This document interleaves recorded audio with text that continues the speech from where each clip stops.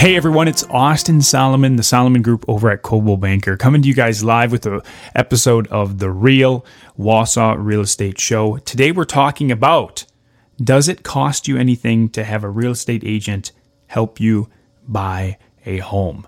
We get this question a lot, and the short answer is no. In most to nearly all instances, the seller of a home will take care of paying the commissions for the agents involved in a transaction. So how it works is when a seller hires a real estate agent to list and sell their home, they agree to pay a commission, and that commission is typically split between the listing agent, which is the agent that is working for the seller, and the buyer's agent, which is the agent that brings the buyer. Right? So the good news for you, if you're a buyer, is that when you hire an agent to help you throughout the process, it doesn't cost you anything. Now, there is a few catches or a few instances where a buyer may have to compensate a realtor, and these are good things to know. So if we go back to our example, the seller hires an agent to list and sell their home, right? And they, split that commission. What if the seller doesn't have an agent? What if they post the home for sale by owner, or they try to sell it on their own? Right? So in that case, there's really no agreement. So if someone, you see one of those for sale by owner signs in the yard, or you go on Zillow and it says for sale by owner, right? Then there's really no agreement for that seller to compensate a realtor, right? So in that case, if you have hired an agent to be your representative, and you've kind of worked out some kind of buyer's agreement, and you have that in place, then a lot of times one of the things that's in that agreement is a provision that says, hey, what happens if there is a for sale by owner or a private sale? What happens, right? Because a lot of times as agents, we might know of sellers that are thinking about selling, or we may see a for sale by owner, and we want to be able to bring those to our clients as well. And so a lot of times, that's a common way to do it.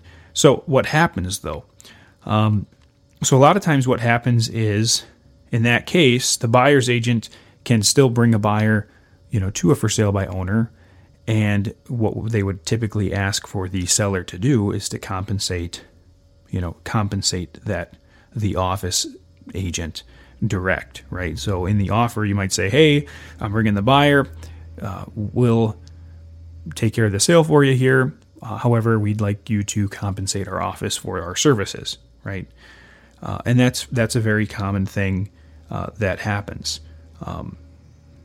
Now, on the rare case, sometimes a seller may say like, hey, well, guess what? I'm not paying you guys anything, right? And it's happened a few times in my the 750 some deals that I've done. I think there's been a few times where that's been the case. And then a buyer has to decide like, hey, does it make sense to buy this house and compensate the agent direct, right? So in short, with for sale by owner, if the owner's like, hey, we're absolutely not paying any real estate fees, then the buyer may have to compensate that agent, right? So the question then becomes, well, does it make sense for me to buy this house and pay the real estate agent? Do I like the house enough to do that? If the answer is no, then maybe it's not quite the right house, right? So that's the one case where, a buyer may have to pay their agent. One other area, as long as we're on the topic here, one other thing that I thought I would talk about is, what if there's just one agent involved? What if a buyer goes directly to the agent that, the sign is in the yard, and they go directly to that agent. They say, hey, I want to buy this house. I'm not bringing an agent. I'll go through you. And a lot of times there becomes a question, like sometimes buyers think that they will save money by going through the agent that has the home listed for sale. And in some instances, the buyer might think that they're saving money by not bringing an agent. But in most cases, what happens is that the commission that would have gone to the buyer's agent instead just goes to the listing agent, and there really isn't any savings. Now, there could be a case where, in some odd cases, the listing agent, if there's a small discrepancy or a if there's a small amount that keeps the deal from coming together, there may be a case where a listing agent might chip in or bridge a gap in negotiating a deal to help all the parties work together. But most of the time that doesn't happen. So I guess the logic is if you think that you're going to go through the listing agent to save money, that's most likely not the case.